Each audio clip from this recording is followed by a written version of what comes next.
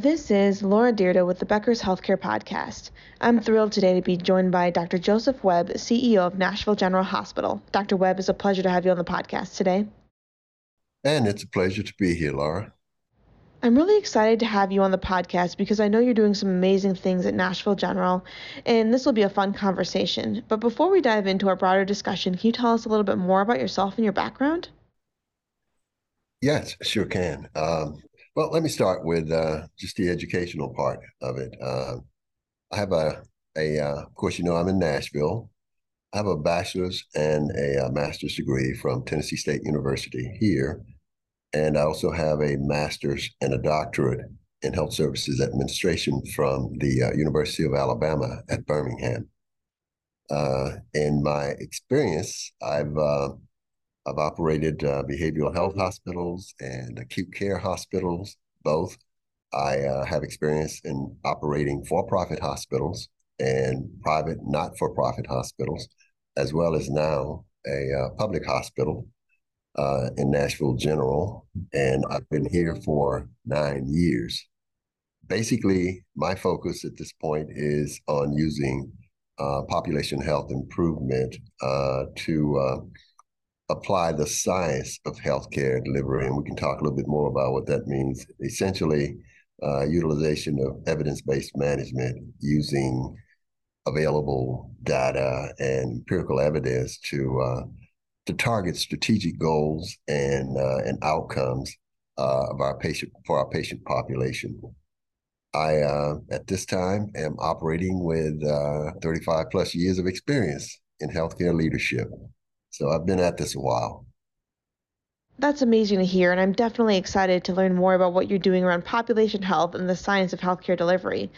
That sounds like such a fascinating topic. And I think, too, when you look at opportunities, obviously 2023 was a tough year for many organizations, but heading into 2024, what is your growth strategy for the next few years? How are you thinking about that, and where are you really doing to fold in population health to the overall general growth strategy? Yeah, we have a number of activities that are pretty robust. To start with, we have a new hospital plan on the table. We're working now through areas of possible location for the hospital. We've done all of the preliminary work, pro formas, economic impact studies, and feasibility studies. So all of that's in place. Now we're working again with the city and the city's leadership to identify the acreage and where the hospital will actually be located. So we currently have an aging plant that's beyond repair, and with Nashville being the 10th fastest growing city in the nation, and with a thriving economy, Nashville is also considered, many might not know this, the healthcare capital of the United States, arguably the world. With the if you go and look at the number of healthcare organizations, systems that are in Nashville compared to other cities, you'll see why that is the case. So that's one of the things that we're doing. In that new hospital, we're looking at expanded services such as acute care for behavioral health patients, inpatient facility. We have a dearth of behavioral health beds. I think that's probably true across the country, is that shortage of behavioral health and mental health care. So we're going to focus on that more heavily. Also skilled nursing, because as we look at acute care hospitals and particularly safety net hospitals, we know we service a population of patients that oftentimes go beyond the need of just the acute care of an inpatient setting. They need to really be in a setting that's more conducive to their level of need, and it's usually not as intensive as the inpatient acute care. And so a step down is both cost avoidance as well as good care for the patient. And so we'll be doing that, and then we'll focus on Center for Women's Health. And I'm sure you've heard some of the data on women's health. mortality, just maternal mortality as well as infant mortality is at epidemic level in certain parts of the country of the United States. And so we want to focus on that and bring some better equities and eliminate some of the disparities because we know that women of color, particularly African American and Hispanic, are 1.5 times more likely to die from maternal mortality than their white counterparts. And so we need to close the gap on that disparity. We'll be focusing on that. And then we currently have one of the oldest oncology services in the state.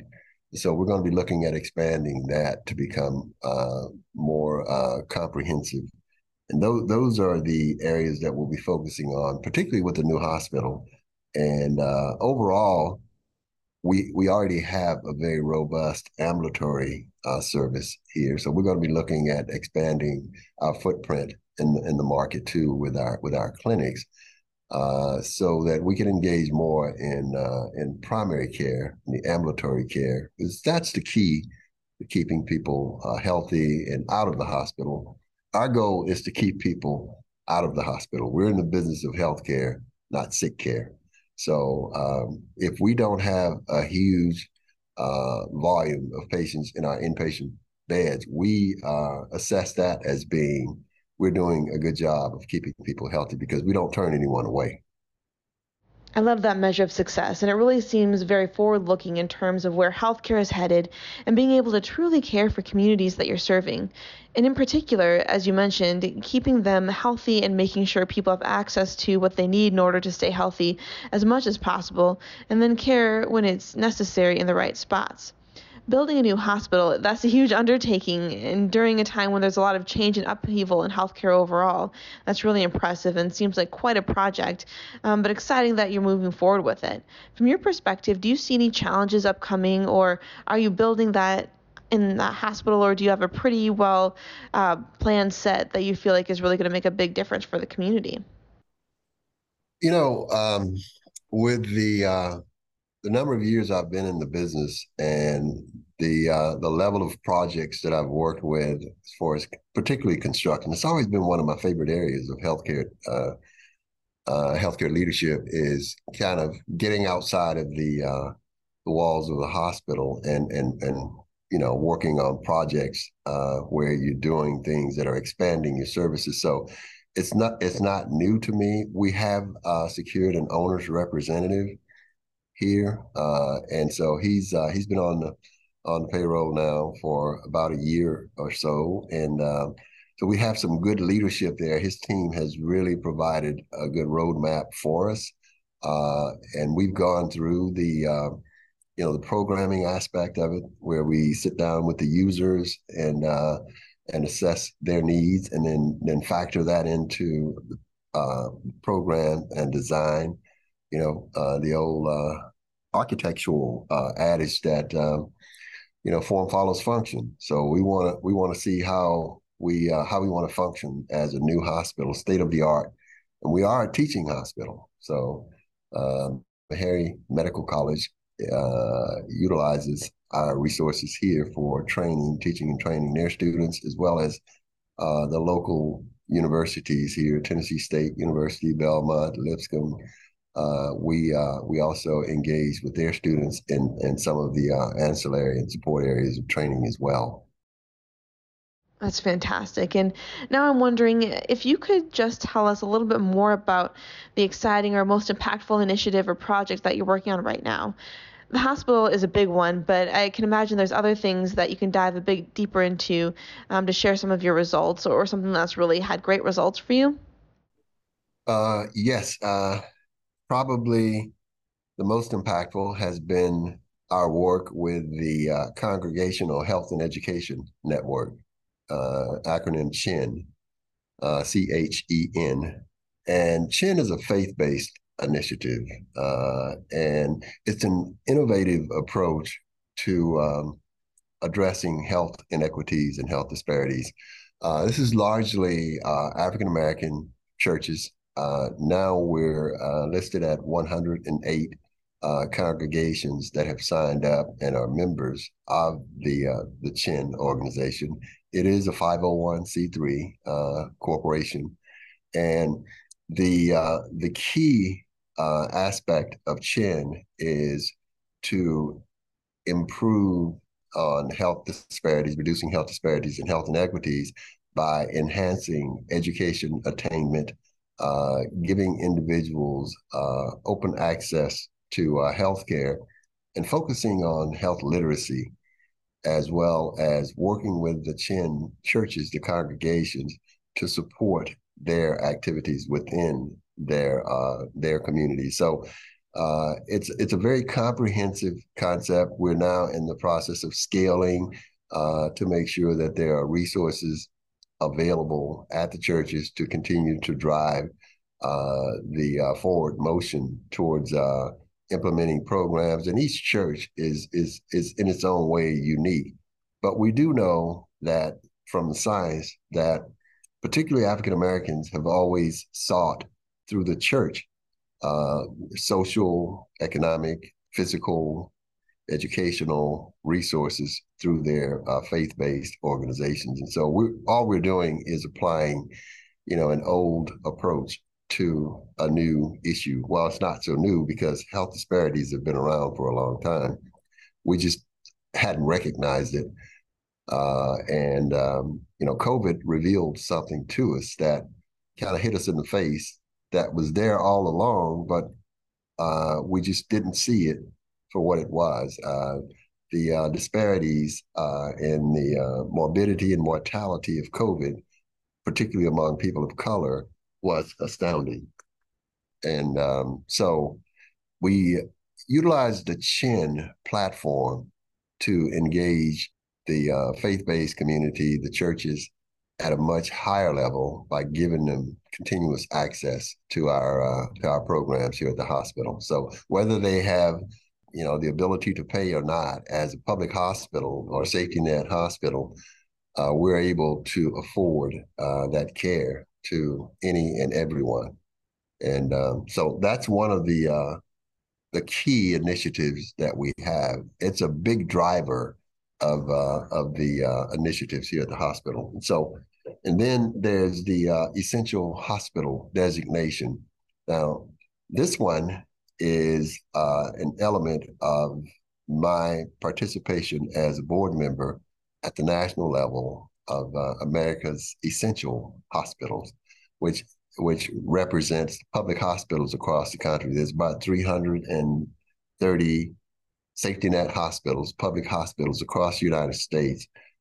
This organization is located in Washington, D.C., and it is the advocacy group for those hospitals. And so I serve on that board, and the designation would be that we're engaging legislators now in D.C.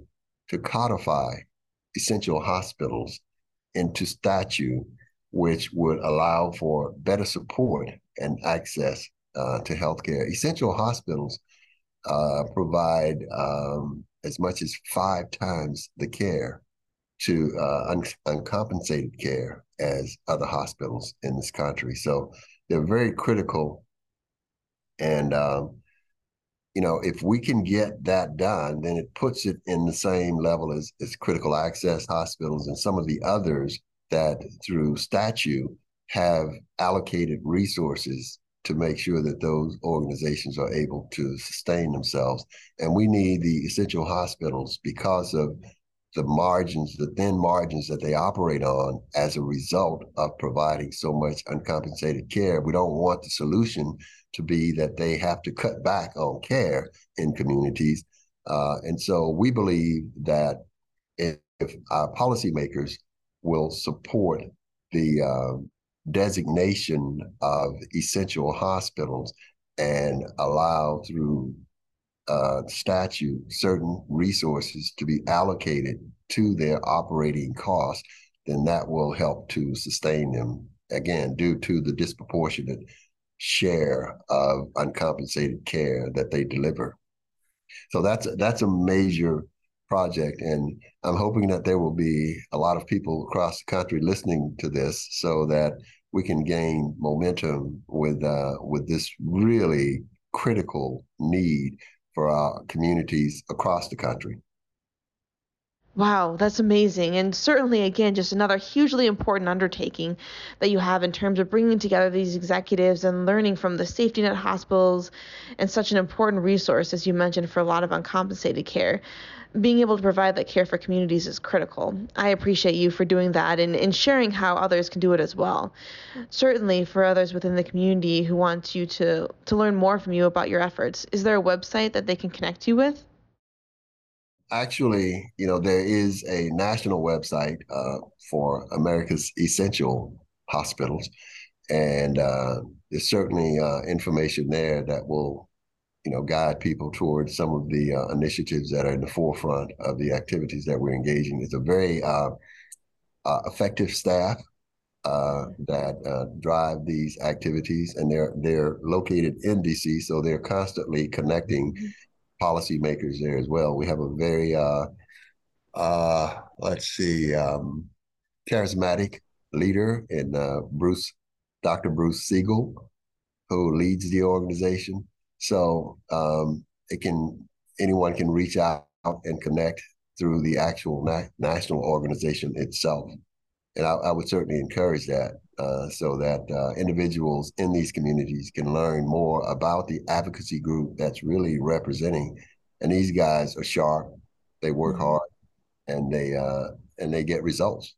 There are other issues like the 340B designation, the disproportionate share dish funding that was being threatened to be cut at the national level.